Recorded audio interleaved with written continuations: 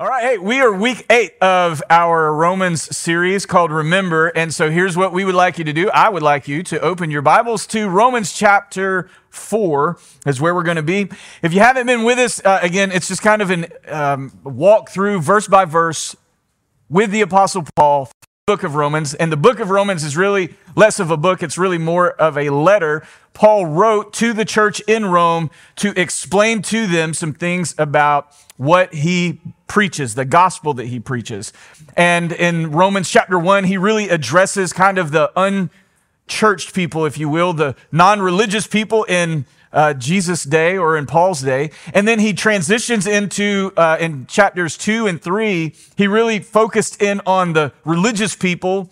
And then he gets into 4. And so at the end of last week, at the end of chapter 3, there was this but right in the middle of Paul's letter where the transition happens, where he talks about we are all condemned.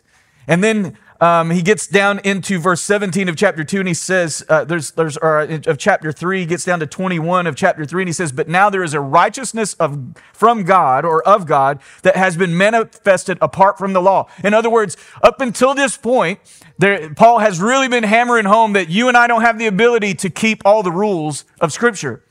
And then he says, but there's good news, and the good news is there is a righteousness apart from that law.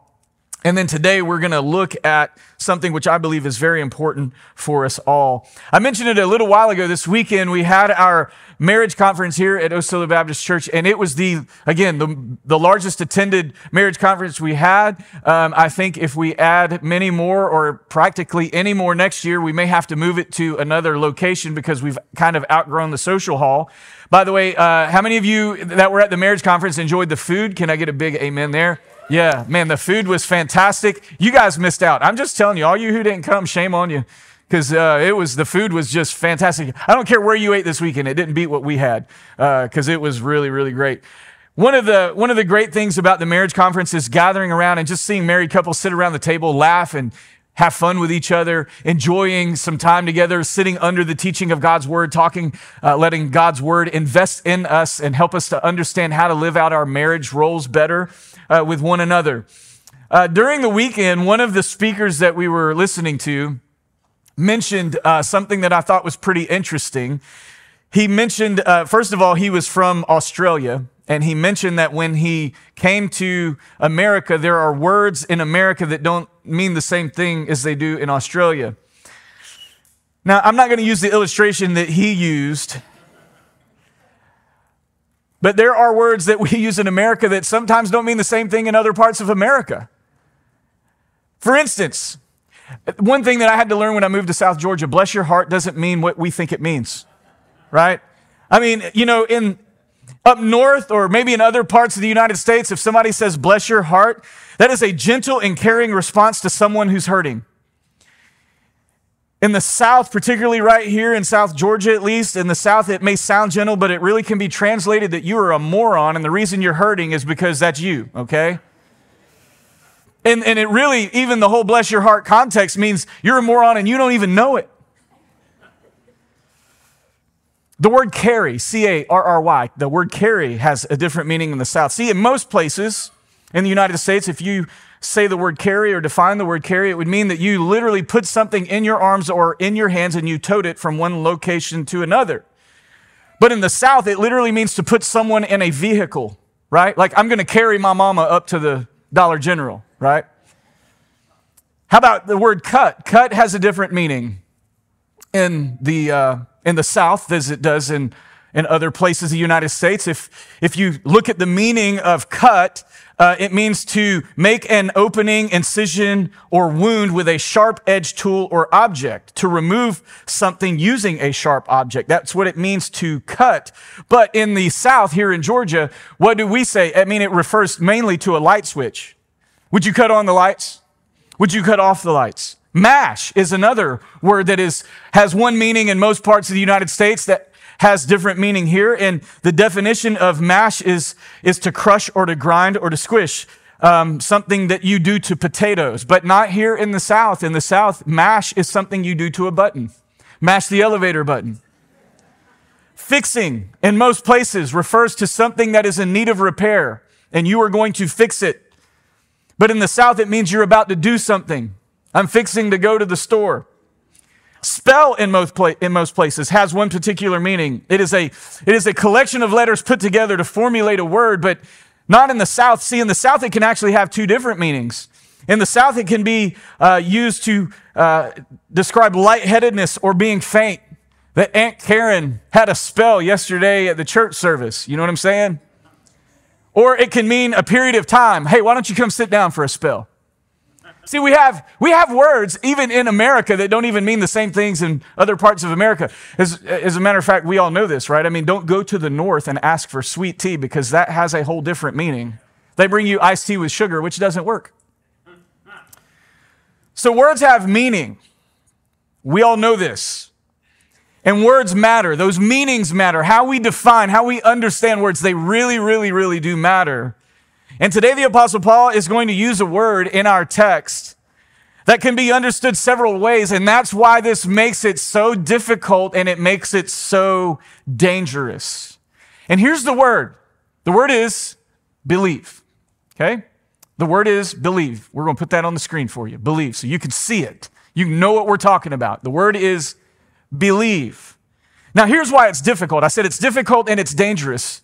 It's a difficult and dangerous word to understand. It's difficult because since we were children, we have believed a lot of things that we have since learned not to be true. For instance, it's common for children to believe that there are monsters in the closet or under their bed. It's what inspired the movie that many of you have seen made by Pixar, Monsters what? Inc., right? These big turquoise and green things that hide up under your bed and come out of your closet from other parts of some other world that we don't know about, that when you go to sleep at night, their job is to scare you so that the light bill will stay on, you know? Our beliefs have also changed over the years about approaches to the world we live in. People used to believe that the earth was flat. Did you know that? There are actually some people who still believe that. People used to believe that cigarettes could help with asthma, right? I'm just saying, this was like within the last 100 years. People used to believe that if you've ever been to Disney World and gotten on the Carousel of Progress, there's actually a section in one of those things that rotates around where you see this. But people used to believe that you could take like this vibrating belt machine and put it around you and it would make fat fall off. I mean, these are things that we used to believe as Americans. People used to believe that seatbelts were unnecessary. I mean, if you go back and watch movies from the 70s and 80s, no one ever put on a seatbelt. Matter of fact, I remember a family member of mine, he didn't even have seatbelts in his car. I don't know how that was possible. I don't know if he cut them out. But when I was a kid, not only did he not have seatbelts, he actually, in some sections of his vehicle, didn't even have a seat. I mean, literally, he had a 5-gallon bucket on the passenger side, and I said, man, you invented bucket seats. You know what I'm saying? Like, you open the door, and there's just this white bucket, and you come on in, sit down. Where's the seatbelt? I don't know, don't have them. People used to believe that asbestos was a great building material, which we have now since learned that asbestos is a horrible, horrible thing, and if you have it, you should get it torn out of your house. So that's why it's difficult, because we have beliefs that over time they change. Beliefs, our world just changes constantly. And here's why it's dangerous. Here's why the word believe can be very dangerous for us. We use that word so interchangeably that it can have several different meanings for us. We use it interchangeably with the word opinion. I believe that this is the best car that's ever been made. That's your opinion. You believe that there's a particular team that's better than all the other teams, which technically right now they are because they have a trophy. But it's your opinion. And we all have beliefs about things. I believe that this is the best restaurant. That's your opinion. I believe that this is the best type of food. That's your opinion. And we use it interchangeably with different words. So this is why it becomes so dangerous. We use it interchangeably with the word hope. Like when your team is getting ready to play a really difficult, matchup, you go, I believe that my team will win. What you're really saying is, I hope my team will win. I don't know, but I believe that they will win. We use it interchangeably with hope. We use it interchangeably with opinion, and we use it interchangeably with the word guess. Somebody says, hey, well, what time is your family going to arrive? I believe they'll be here around 5 o'clock. So the word believe becomes guess. My guess is that that's when they're going to arrive. And then we come to church, and here's where all this kind of comes together and has this big moment of collision for us.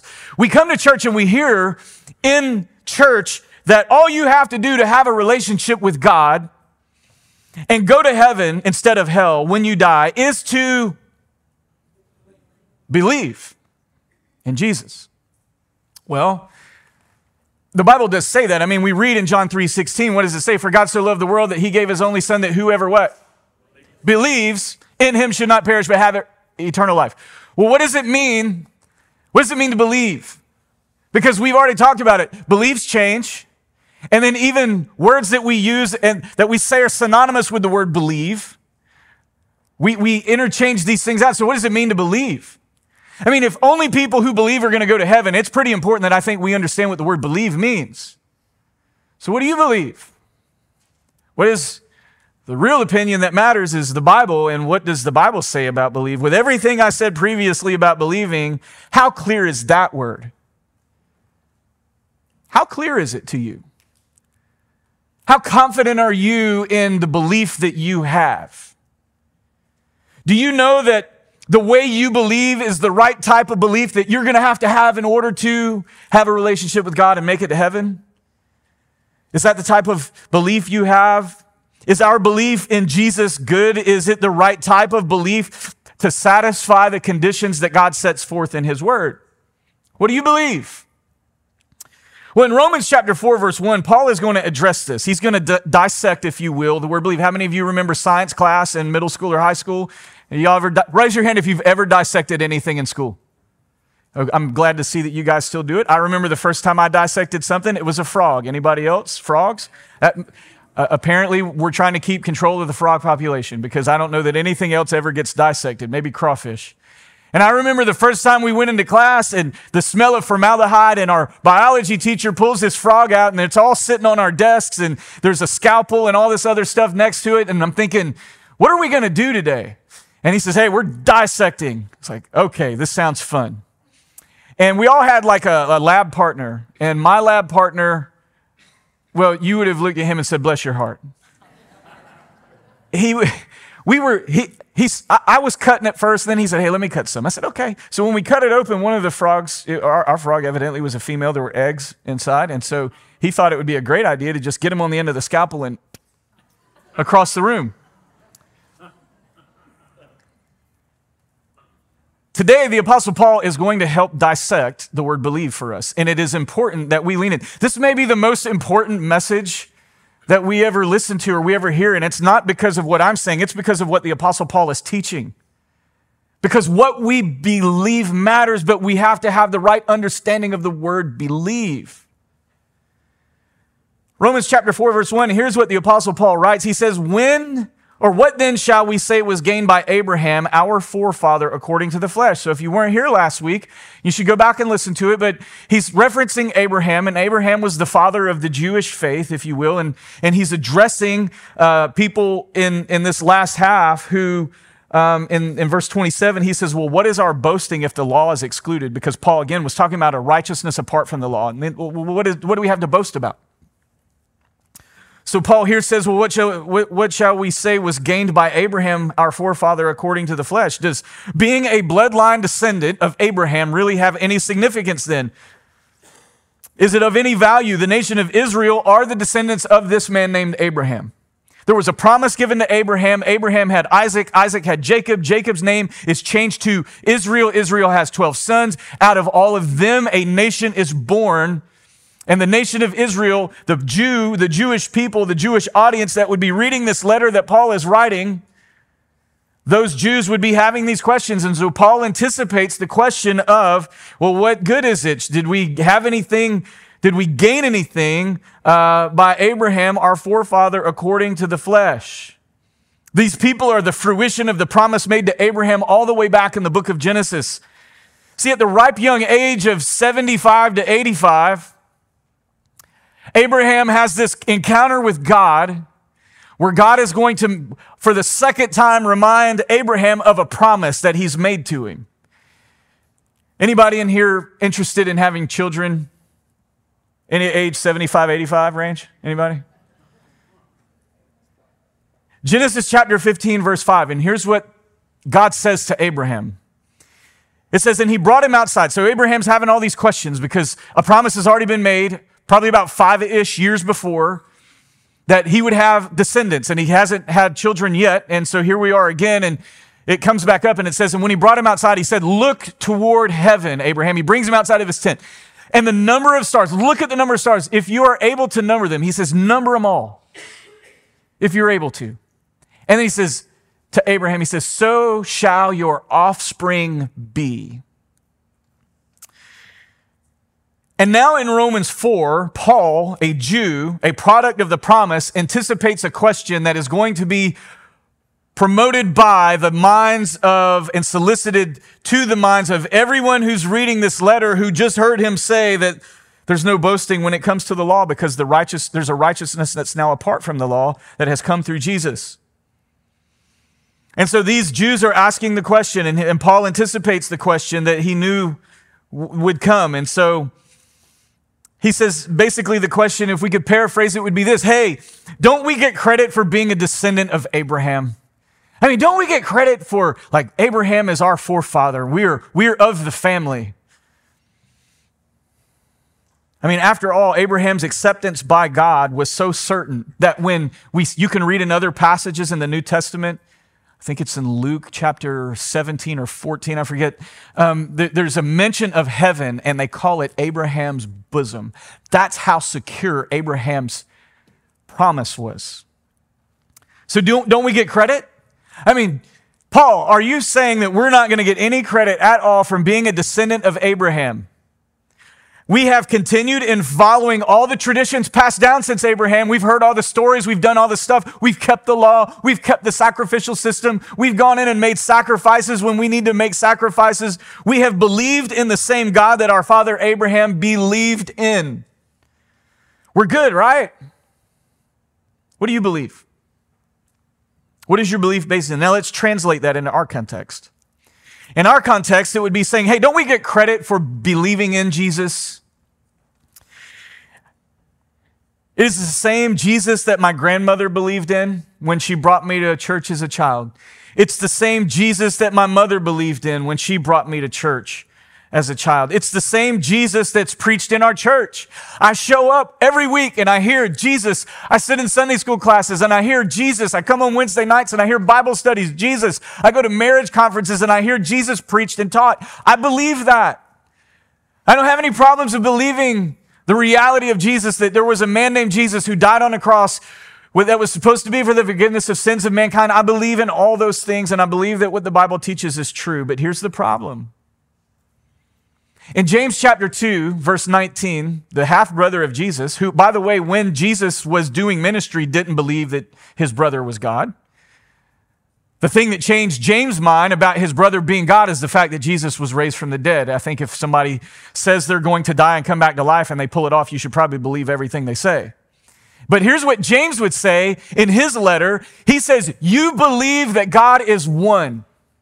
And this is really This is a precise target of the Jewish heart, because in the Shema, which is what Jews really hung on to, they would say that God is one. And so James is saying, you believe that God is one. You do well. Even the demons what? Even the demons believe. So there's that word again. So if the demons believe in Jesus and we believe in Jesus, we know where the demons are going. Where are we going? And what kind of belief does it take to have the right type of faith, to have a relationship with Jesus, to be indwelled by the Holy Spirit so that we can live a life not according to the flesh, but according to the Spirit, so that we can be assured of the fact that we have a relationship with our Heavenly Father so that we can go to heaven when we die. And by the way, heaven, and I've said this before, heaven is not the reward. Heaven is not the treasure. Heaven is not the thing that we should pursue. The treasure is Jesus. Okay? It's not heaven. Heaven's just kind of the icing on the cake. It's the cherry on top of the ice cream sundae. It is just the big bonus that you get at the end of life. Because if you think that heaven is the reward, Do you know what you're going to do in heaven for all eternity if you make it there? You know what we're going to do when we get to heaven if we make it there? We are going to, the Bible says, never cease worshiping Jesus. And so if you don't think Jesus is great here, why are you going to think heaven's so great when you're going to spend eternity worshiping him? Which is why I think on Sunday morning when the worship team is up here pouring their hearts out, I think we ought to get our practice in right here. Not stare at the screen like we're bored out of our minds because you're going to do this for eternity. You probably ought to get some joy out of it while you're here. James said, you believe that God is one. You do well. Even the demons believe and shudder. Here's something else that's a problem when we think about the word believe. In Matthew chapter 7, verses 21 through 23, Jesus is quoted as saying this, not everyone who says to me, Lord, Lord, will enter the kingdom of heaven, but the one who does the will of my Father who is in heaven. He says, on that day, many will say to me, Lord, Lord, did we not prophesy in your name and cast out demons in your name and do many mighty works in your name? And then I will declare to them, I never knew you. Depart from me, you workers of lawlessness. So what does it mean to believe? How are we supposed to know what we're supposed to believe or how we're supposed to believe? And these are troubling verses when it comes to that word. So here is something to consider as we read Paul ask this challenging question. 18 centuries have passed since the promise was made to Abraham and the writing of this letter to the church in Rome by the Apostle Paul. And here's something to consider. Have you ever played the telephone game? You know what I'm talking about, right? Where you sit in a chair and then there's like a long line of people and then your teacher or your youth pastor came by and said, all right, I'm going to give you a message and I'm going to whisper it in your ear and then you're going to pass it to your friend and then they're going to pass it to their friend. And then I'm going to go to the end of the line and I'm going to see if the message matches up. And so as we pass down information, what happens? The information changes, right? The information changes. Over here, the truth started, and then over here, some kind of made up other altered version of the truth exists. And it wasn't intentional. It was just kind of information passes down and information changes. Over here, truth. Over there, not so much. Over here, Florida Gators are the greatest team. Over here, the Georgia Bulldogs somehow came out. Set it up and hit it out of the park, all right? So it's that thing. 18 centuries have passed. Abraham has a relationship with God. We're going to see more about this in a second. The nation of Israel's birth, instruction is given, instruction is followed, instruction is followed differently, instruction is followed differently, instruction is followed differently, and now the word believe has a whole different meaning. So what do we do with that? What does it mean to believe rightly?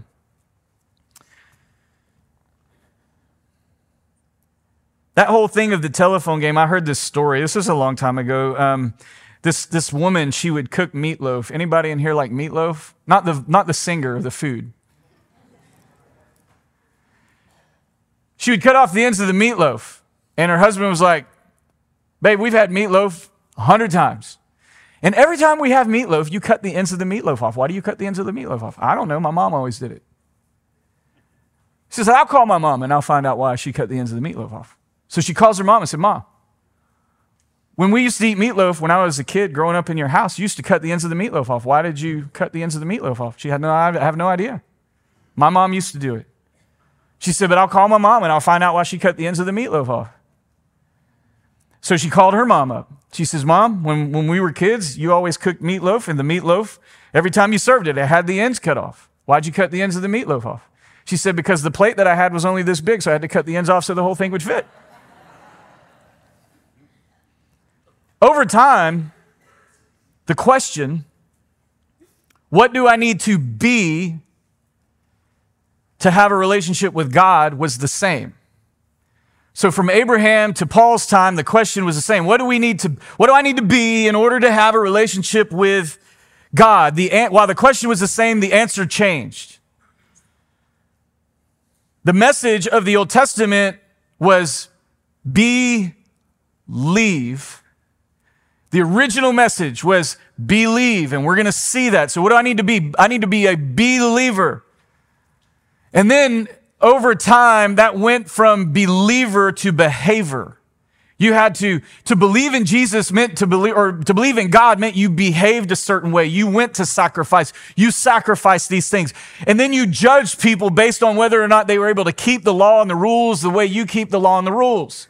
So it went from believer to behavior. And sometimes I wonder in the church if we're not so caught up in the idea of belief or believe as we translate believe to behave. That if we behave a certain way, or if we behave enough, maybe if we just behave more than we misbehave, maybe that'll be sufficient if we do well. So if I show up to church a little more than I party on Friday night, then maybe if I can balance those out, or maybe if I serve enough, if I serve in the church more than maybe I give my time to other things, or if I can somehow balance that out, maybe if I behave right, then I get in. Maybe that's the type of belief.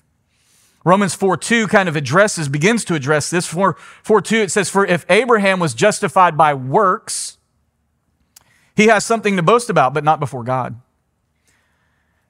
So Paul is saying that boasting in our works is only good for boasting before men. And that's what happened for the Jews. As time would go by, they would talk about how great they were and how much they sacrificed and how much they served and how much they adhered to the law. And then they would look at other people and go, I'm better than you. I'm going to heaven. You're not, because you can't keep it as well as I can.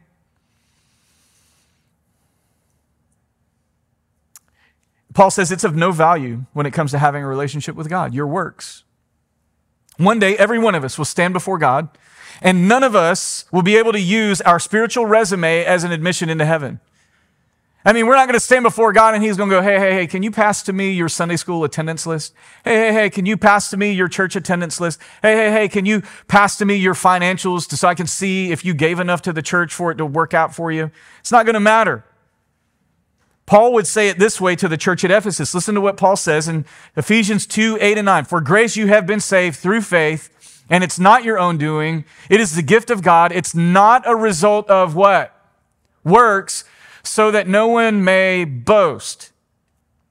Then he says it this way in Philippians, and he talks about his own works, him being a Jewish man. He's going to talk about his resume, and I want you to notice when we get to the end what he says about his resume. Paul says, though I myself have reason for confidence in the flesh also, if anyone else thinks he has reason for confidence in the flesh, I have more. So he's saying, you think you're good? You think you made all area, all region, all state? He said, I'm all time. Okay? You think you're all SEC? Man, I'm an all-American. I'm an all-time great. Paul says, here's my resume. Verse 5, circumcised on the 8th day of the people of Israel, of the tribe of Benjamin, a Hebrew of Hebrews. As to the law, a Pharisee, meaning I'm strict, I kept it, better than almost anyone. As to zeal, a persecutor of the church. As to righteousness under the law, blameless. But whatever gain I had, and this is so beautiful, but Paul would say this, he says, look, I have a better spiritual resume than any one of you reading this letter, and I want to tell you what God thinks about my spiritual resume. Whatever gain I had, I counted loss for the sake of Christ. Indeed, I count everything as loss because of the surpassing worth of knowing Christ Jesus, my Savior. For his sake, I have suffered the loss of all things and count them as rubbish. Now, the Greek word for rubbish is skubala. Skubala is the stuff you step in when you walk through the yard of people who have dogs that you wish didn't get on the bottom of your shoe because you just can't get it out. It's that stuff that you step in when you step into the car. People go, man, what in the world is that smell? To which God would say, yeah, that's kind of how your righteousness smells before me. It's repulsive. And he says, I count them as rubbish in order that I might gain Christ. So my deeds are no good, and I count them as no good because my gain is Jesus. And be found in him, not having a righteousness of my own that comes from the law, but that comes through faith in Christ, the righteousness from God that depends on faith. that I may know him in the power of his resurrection and may share in his sufferings, or share his sufferings, becoming like him in his death, that by any means possible I may attain in the resurrection from the dead. If you believe that being a good person or going to church regularly will give you the right relationship with God and give you the right type of belief, and that simply believing in God will get you to heaven, Paul would say that you have the wrong definition of the word believe. This is important. This is important. Romans 4:3. Last verse. For what does the scripture say? Abraham, what? Believed God, and it was counted to him as righteousness. Well, okay, then we want that kind of belief, right? Don't we want that definition of belief? We want to be able to exercise the belief in the appropriate way so that it gets us Jesus. Well, Abraham believed God, and it was credited to him or counted to him as righteousness. Abraham is one of the heroes of the faith mentioned in Hebrews 11. If you've never read it, Hebrews 11 is sort of like a hall of fame of faith. There's Old Testament saints. There's some stuff in there that he talks about, and he would just talk about how it was always by faith. And it's a push against what people from the Old Testament believe, that you can work your way to heaven. You can do enough works that you can satisfy God. And here's what Hebrews 11:6 says. And without, what's the word? It is impossible to please him. For whoever would draw near to God must believe that he exists and that he what? Rewards those who seek him. So there's three really big words in here. First is faith. The Greek word for faith is pistis, and it's P-I-S-T-I-S. P-I-S-T-I-S. And here's what it means. It refers to that which gives rise to belief, such as faithfulness and reliability of a person. That's the definition. Let me say that again. It refers to that which gives rise to belief, such as the faithfulness and reliability of a person. We've all met people that we would go, man, they're not reliable. You've had people like that before. Like you just go, man, they're just not reliable. Like I would ask them to do something, but I'm afraid to ask because I just don't know if they'll show up or if they'll be where they're supposed to be or do what they're supposed to do. Then there's other people that we know, it's like if I ask somebody this question or if I ask somebody to help me out on this, I know they're going to be there and I know they're going to do what they say they're going to do. And I just got to be honest, I love people like that. We love people that give rise to belief. We love people that we know that they are faithful and they are reliable.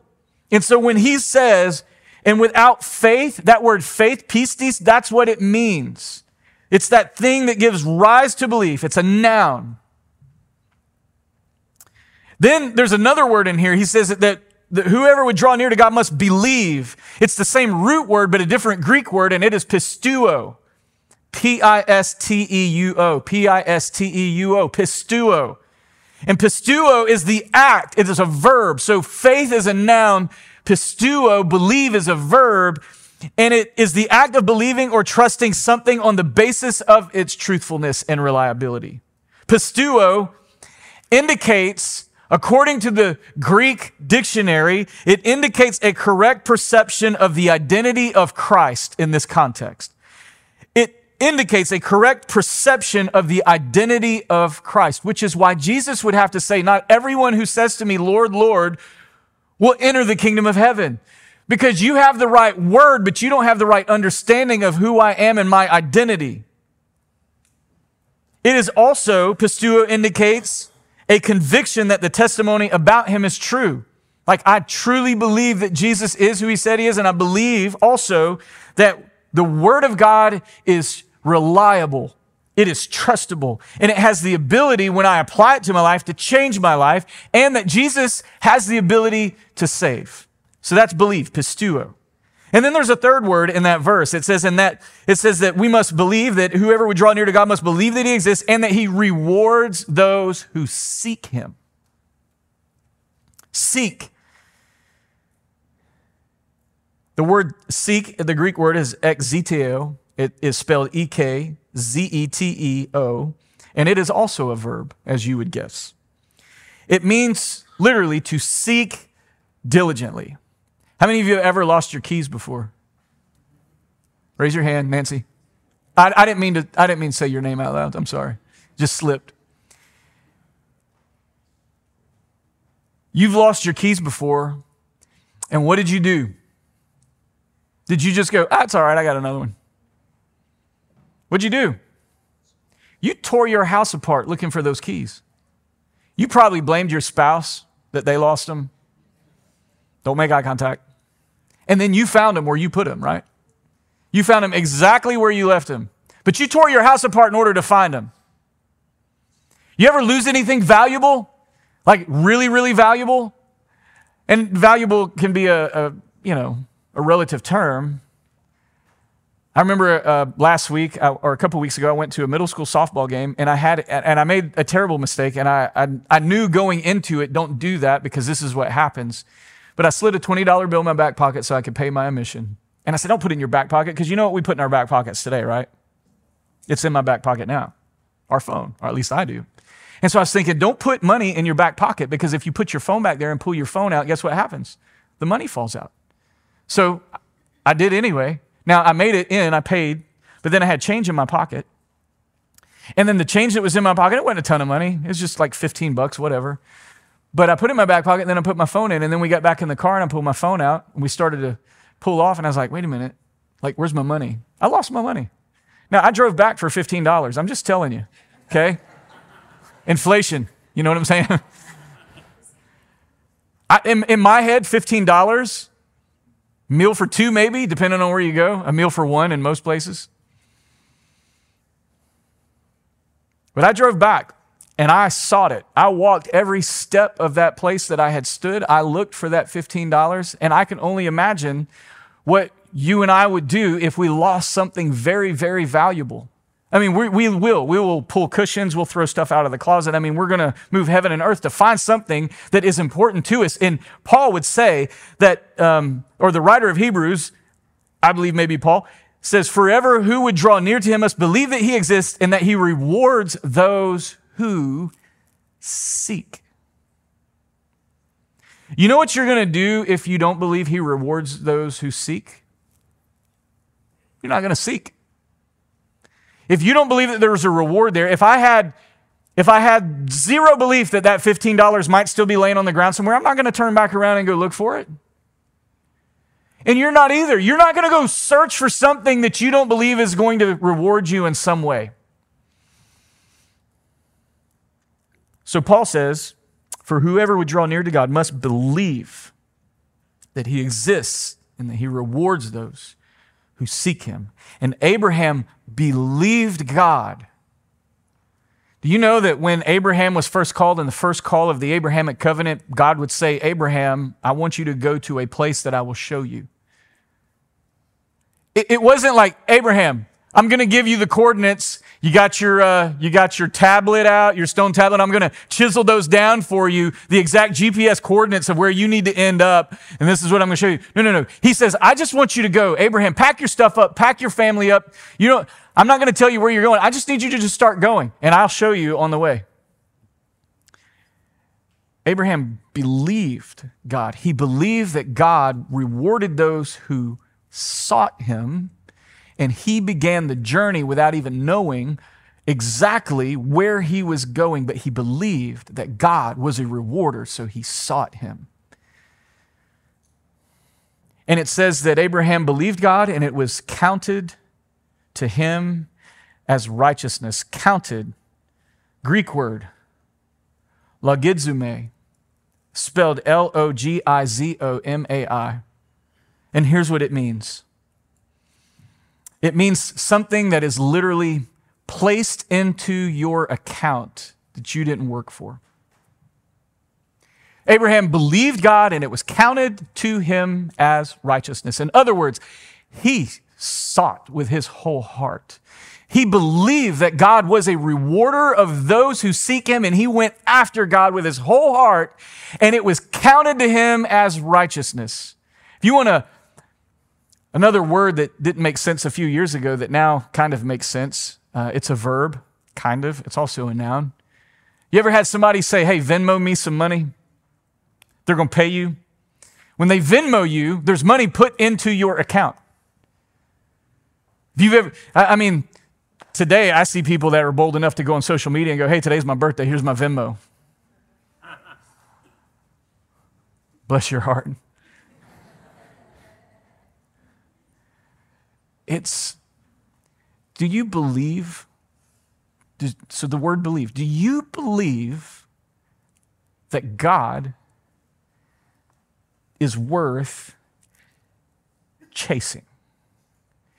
Do you believe that God, in your pursuit of God, are you willing to believe in Him, that your faith leads you to a belief that when you seek God, that He rewards you for seeking? So the word believe is very important. For whoever would believe in God would not perish, but have everlasting life, would have eternal life. But maybe if we could change our understanding up just a little bit. It's not what we believe. It's how we believe. It's not what we believe. Yeah, I believe Jesus is the Son of God. I believe Jesus died on the cross, and I believe intellectually, I can read the writing, I believe that God is a rewarder of those who seek Him. It's not what we believe, it's how we believe. Are you chasing after Him? How much of God did you seek last week? How often do we wake up every day and go, God, I'm chasing after you because I believe that you are a rewarder for those who seek you? Or are we waking up every day and chasing after other things? If you're waking up and chasing after other things, and listen, we're all guilty of that at times. I'm not saying that any of us are perfect in that. But let me tell you something that we should feel every day. That God, if I didn't seek you today, when I lay down at night, there should be a guilt feeling in my heart that just says, I didn't spend time with you today. I didn't chase after you today. I didn't seek you with my whole heart today because I didn't believe, God, that you were a rewarder of those who seek you. And so when we talk about this word believe, our belief should lead to action. Don't just be a hearer of the word. James would say, do what it says. Everyone who hears my words and doesn't do them is like a foolish man. How are we doing in the seeking department? And it's so challenging to me because it's like, I know, and I've experienced, many of you have, we've tasted and seen the goodness of God when we've sought Him with our whole heart. The problem is we typically tend to wait until life is just absolutely miserable before we decide to go chasing after Him. What if we just woke up every day and said, Jesus, I'm chasing after you because I believe you're a rewarder of those who seek you. And I'm going to seek you with my whole heart. I'm going to intently seek you. I'm going to intensify my search for you every day. I'm going to chase after you because I believe something. That's the kind of belief that's saving faith. That's the kind of belief that is a saving belief. It's not that you intellectually believe what the words said. It's, do you believe enough that your life would match up to what Jesus has taught? And the same is true for me and you. So do you believe? Do you believe? Or do you just believe?